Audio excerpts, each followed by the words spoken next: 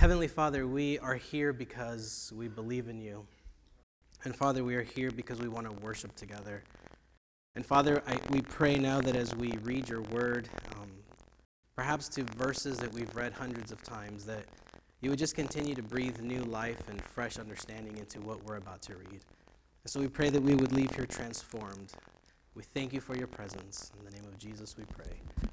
Amen. But I want to begin, and if you're visiting us here for the first time, or you're here with Orangewood, we've started a sermon series maybe about a month and a half ago. And we said that after Jesus is in the Last Supper, when Jesus kind of bids his disciples farewell, from the time they leave the upper room where they have the Last Supper and Jesus makes his way to Gethsemane, Jesus has this message to share with his disciples. And we said that it is a message of hope, it is a message of comfort, and it is, in a sense, Jesus' last few words to give to his disciples. And that's one of the stories that we're looking at this morning. This morning, our title of the sermon is I Am the True Vine, and we're technically in part 2. And so if you weren't here last week, you didn't miss much other than to abide in Christ means that we bear fruit. In other words, that we live a life that looks a lot like the life of Jesus.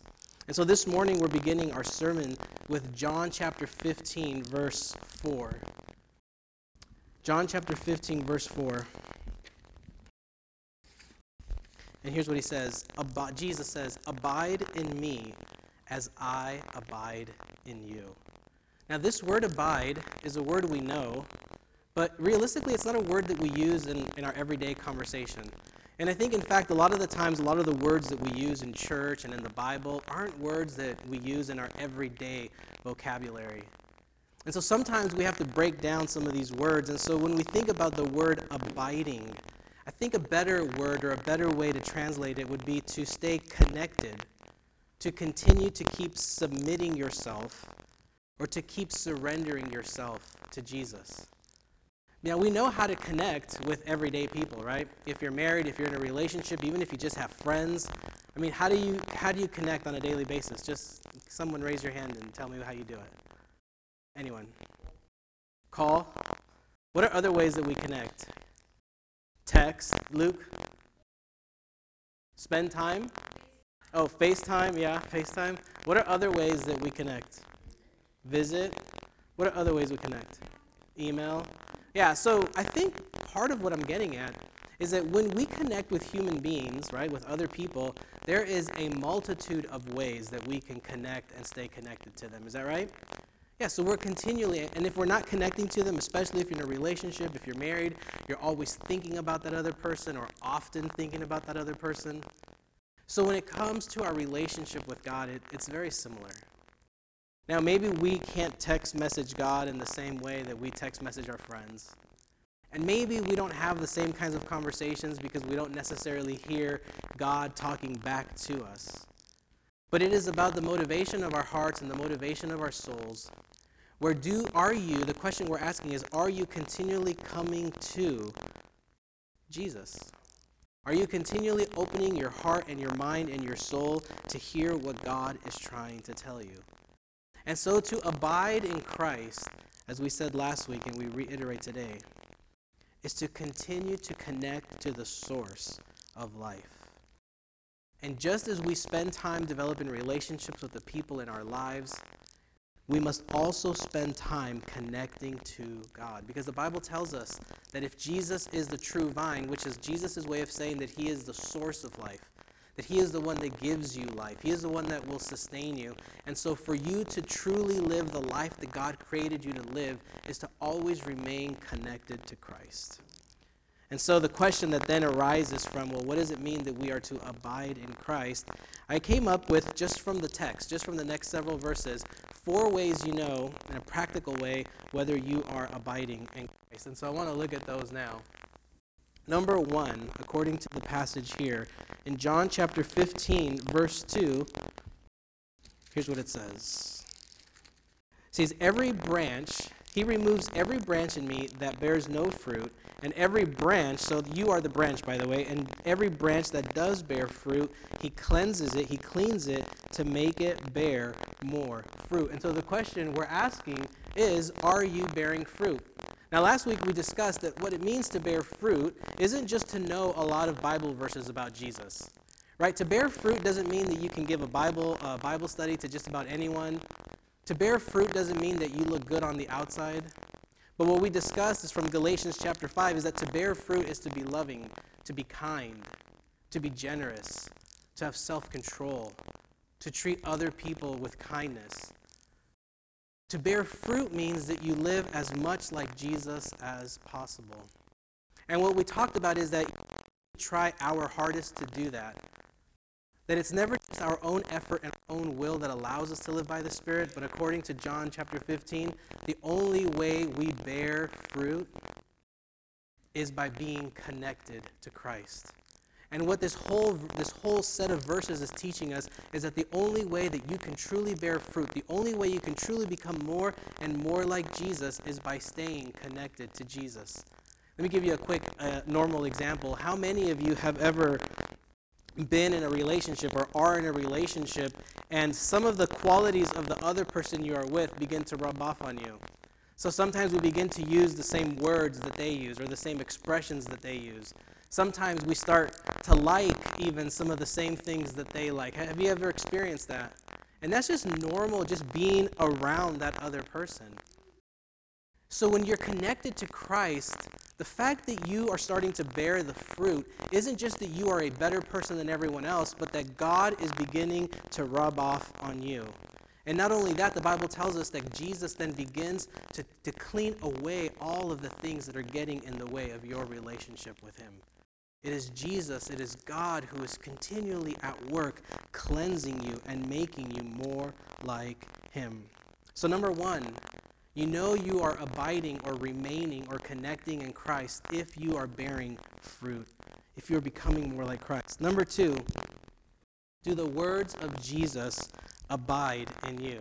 And again, there's that word. But are the words of Scripture, are the words that Jesus taught, are they a part of your life? Again, it's not just do you have them memorized.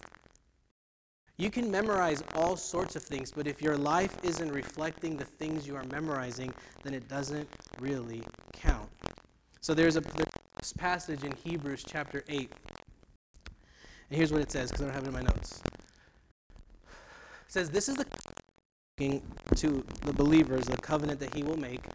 And he says, I will put my laws in their minds and write them on their hearts, and I will be their God, and they shall be my people. He says, I will put the laws in their minds and write them on their hearts. This was the New Testament way of saying that Jesus, or rather that God is the one who is writing his words, his truths on your heart and on your soul. And what that means is that no matter how hard we try to be good, and some days will be better than other days, but if you remain connected to Christ, God will be the one who naturally writes these on your heart. Here's what that means, right? Because it's kind of like, well, what does that mean? What it means is that now you will start to become more like Christ. For the laws and the words of God to be written on your heart is a biblical way of saying that God will begin to do the work in you. The Bible tells us that you, once you have given your life to Christ, are a new creation. The Bible tells us that it is there's this biblical word called sanctification, right? It's a word we only use in churches, but to be sanctified is in a sense to be cleansed.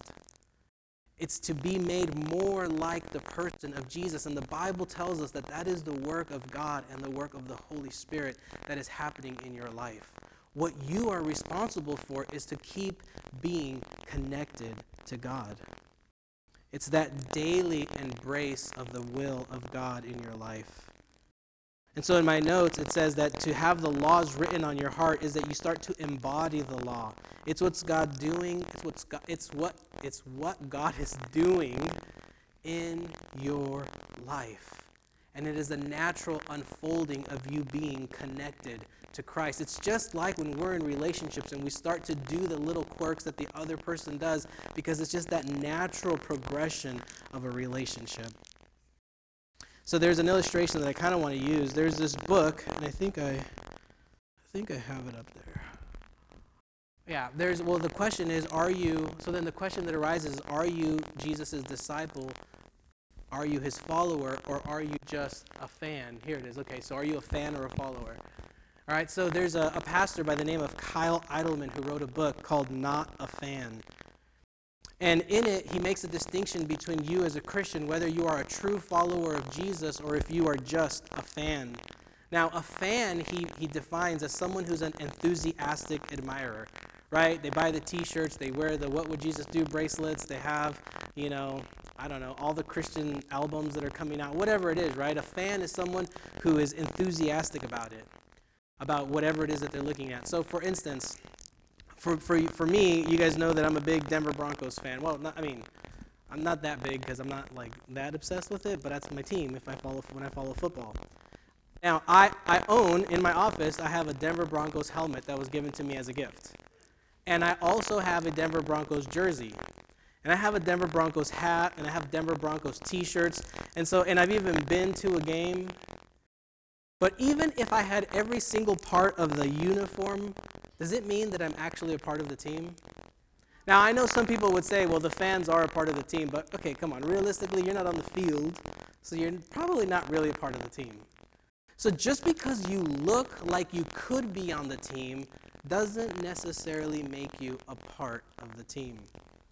And so Kyle Idleman in his book, he writes that the biggest threat to the church today is fans who call themselves Christians but aren't actually interested in following Christ. They just want to be close enough to Jesus to get all the benefits, but not so close that it requires anything from them. You see, a fan is someone who shows up. A fan can be any one of us who's here this morning who looks the right way, who says the right things to the people when you're supposed to.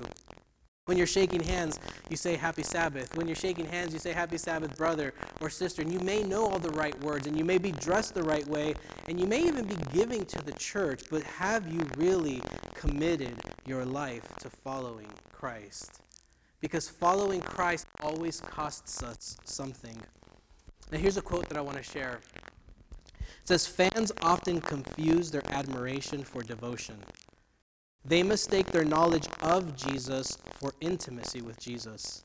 Fans assume that their good intentions make up for their apathetic lifestyle. And I think all of you who have really committed your life, you know that there's a difference between just going through the motions of what a Christian is supposed to do to truly following what Jesus is calling you to do. Because there is a big difference between being a fan and a follower. A follower is called to walk the walk of Jesus. It's more than simply knowing the truth about Jesus. See, biblical belief is more than just intellectual. I think I have a slide here. I think I have a slide for this one. Here it is. So following Jesus, it is more than simply truth about Jesus. Biblical belief is more than just an intellectual acceptance or a heartfelt acknowledgement. It is a commitment to follow. To follow Jesus ultimately means that we must die to our own selfish desires. To follow Jesus means that you don't always have to want to be right. Because when we follow Jesus, it's always going to cost something. Maybe it's your pride. Maybe it's your ego. Maybe it's your desire to always get the last word in an argument. Maybe it's your desire to always be heard or get your way. Maybe you're just selfishly holding on to something that you know is getting in the way of your relationship with God, but you're not willing to let it go. Following Jesus means that we must walk the way of the cross. And I know that's more biblical language, and I think the reason that the words we use in churches are different than the words we use on the outside is because it must be different. Not just for the sake of being different, but because we are describing a different reality. The words that we use are supposed to be countercultural to the way the things are in the world. Because we are called to be a people that follow Jesus. And so to follow Jesus means that we live the way of the cross. And what that means is that Jesus lived his life not to serve himself, but to serve others. Jesus lived his life ultimately pointing to his death. Now, I'm not saying that we have to physically die for the church or for each other, but it must mean that we must make our own selfish wants and desires as real as they are. We must put those to rest in hopes of helping other people. And so the question is, are we a follower or a fan? And number 4, do you abide in Jesus' love? This is all coming from John chapter 15. And remember, this is on their way to the Garden of Gethsemane. This conversation didn't happen 2 weeks or a year before Jesus' death. This is Jesus and his disciples on their way that Thursday night to the Garden of Gethsemane. And so Jesus is giving him his very best stuff because he knew that they not only needed to be comforted, but they also needed to know the deeper truths about how and what God expects. And so the 4th thing we look at is, are you abiding in his love? Right? And we do this by following the teachings of Jesus. Now, Jesus says that he uses the word commandment. So I think I must have a slide up there. There he goes. It says, if you keep my commandments, you will abide in my love, just as I have kept my Father's commandments and abide. So to be a follower of Jesus and to abide in Jesus is, are you following the commandments of Jesus? And now I know when we read that word, for most of us, we have this kind of this imagery in our minds that Jesus is instantly pointing back to the book of Exodus, and there's those 10 commandments. But if we remember those 10 commandments, if you look at the life of Jesus, Jesus actually went and took those 10 commandments and he made them 100 times harder to follow. Because a lot of people in the first century, during Jesus' time, they were following those 10 commandments.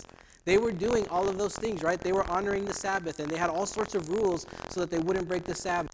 And so they were all outwardly following what Jesus was trying to tell, or what the 10 Commandments was saying. They were outwardly doing it, but Jesus knew that the motivation of their heart wasn't right. They were only doing these things because they wanted to look good in front of the other religious people. You see, most of the time that Jesus was upset with people in the first century was against the religious people. Which means that if Jesus were here today, he would most of his discourses would be directed towards you and I as religious people.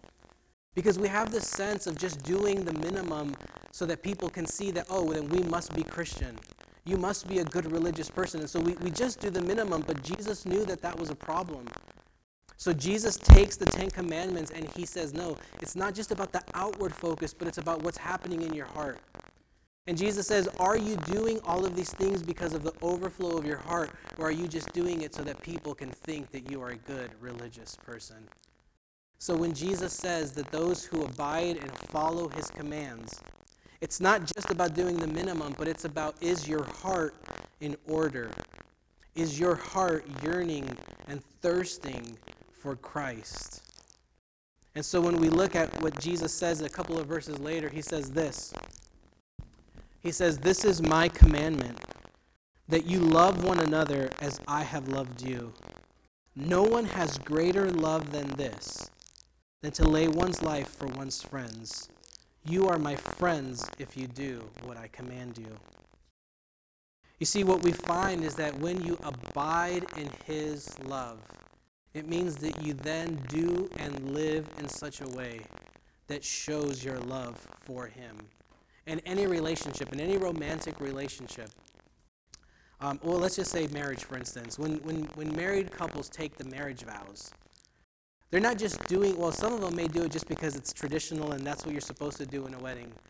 But I believe that the majority of the people that do and give their and talk and repeat the wedding vows is because they are making a commitment to do what they are saying they are going to do in the vow. And those vows are done before God and before witnesses and before the preacher. And those vows aren't laws that are supposed to keep you from doing the things you want, but they are your promise to the other person that you are going to do whatever it takes to show them that you love them. So when Jesus says, do you abide in my words and my commandments, what he is saying is, you will show me you love me if you do these things. Now, if you're just a fan of Jesus, you're not going to like that language. If you're a fan of Jesus, the words commandment and commands, they're too much. That's not what we want to hear these days. But if you're a follower of Jesus, you know that we are called to radical obedience.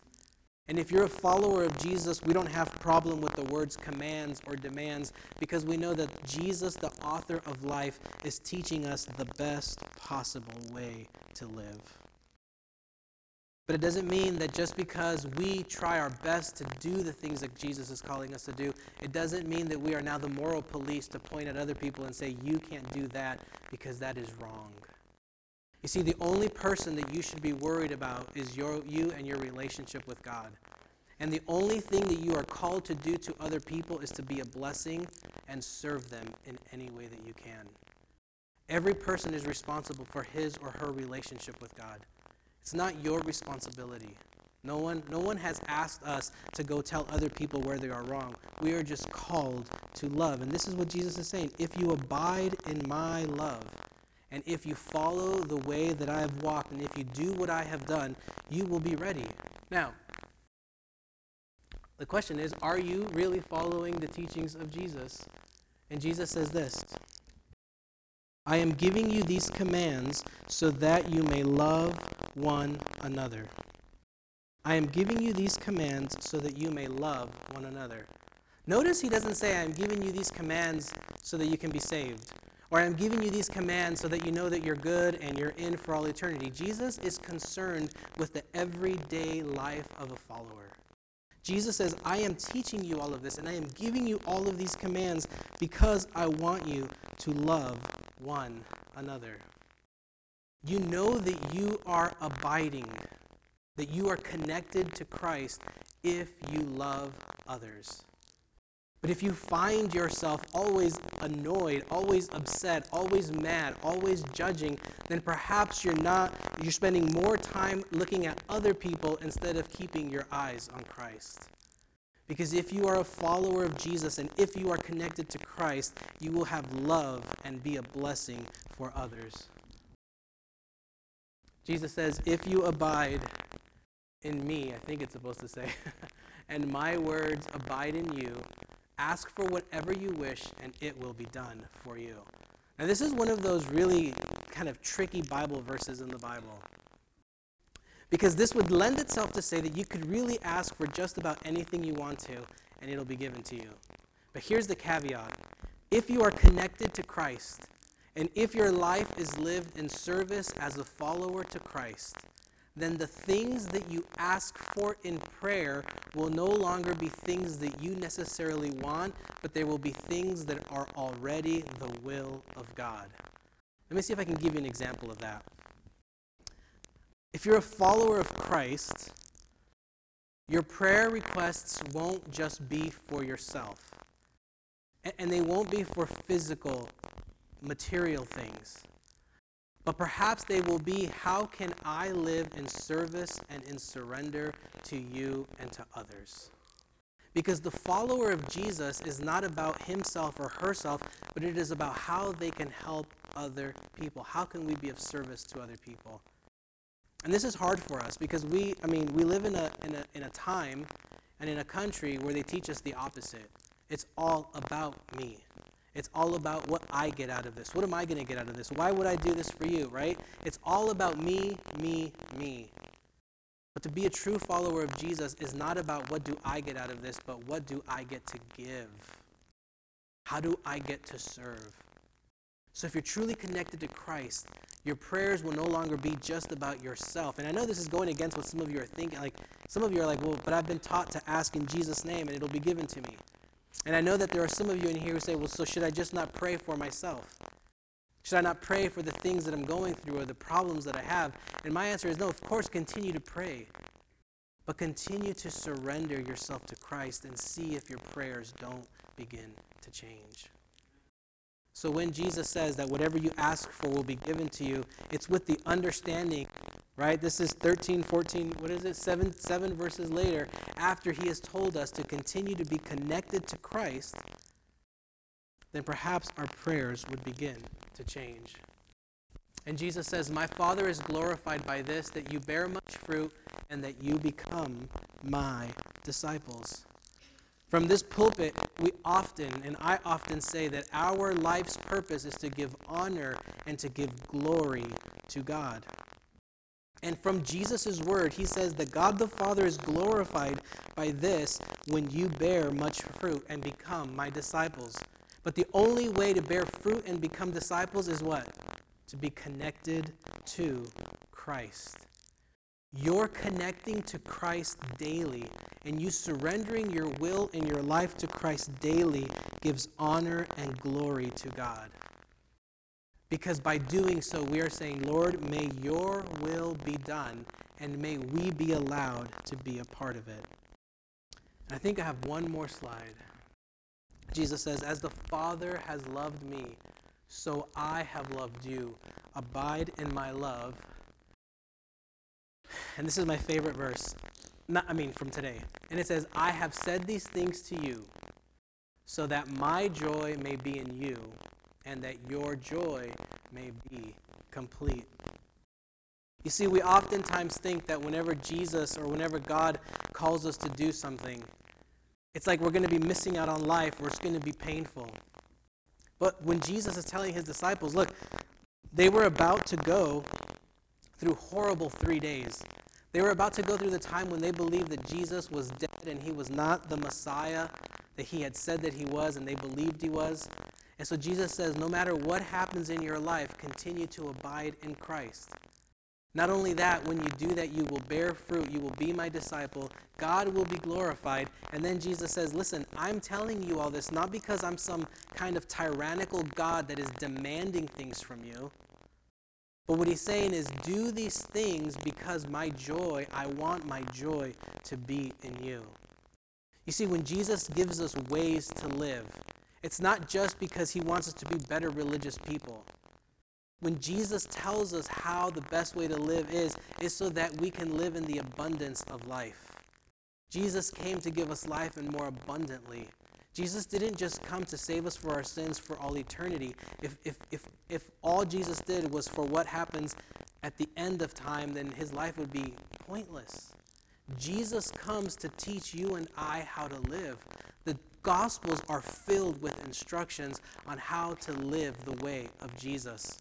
And if you follow the way of Jesus, Jesus promises that the Father's joy and his joy would be in you. And how many of us don't want to live a life filled with joy? We all do. And the way to do that, I believe, the Bible teaches us, is to be a follower of Jesus. Because everyone chooses a way to live. You all choose to believe what you want to believe. We all choose to live by a certain philosophical way or ideological way. But I believe that what the Bible teaches us is that the best way to live is to live the way of Jesus. And by doing so, we will experience the fullness of life.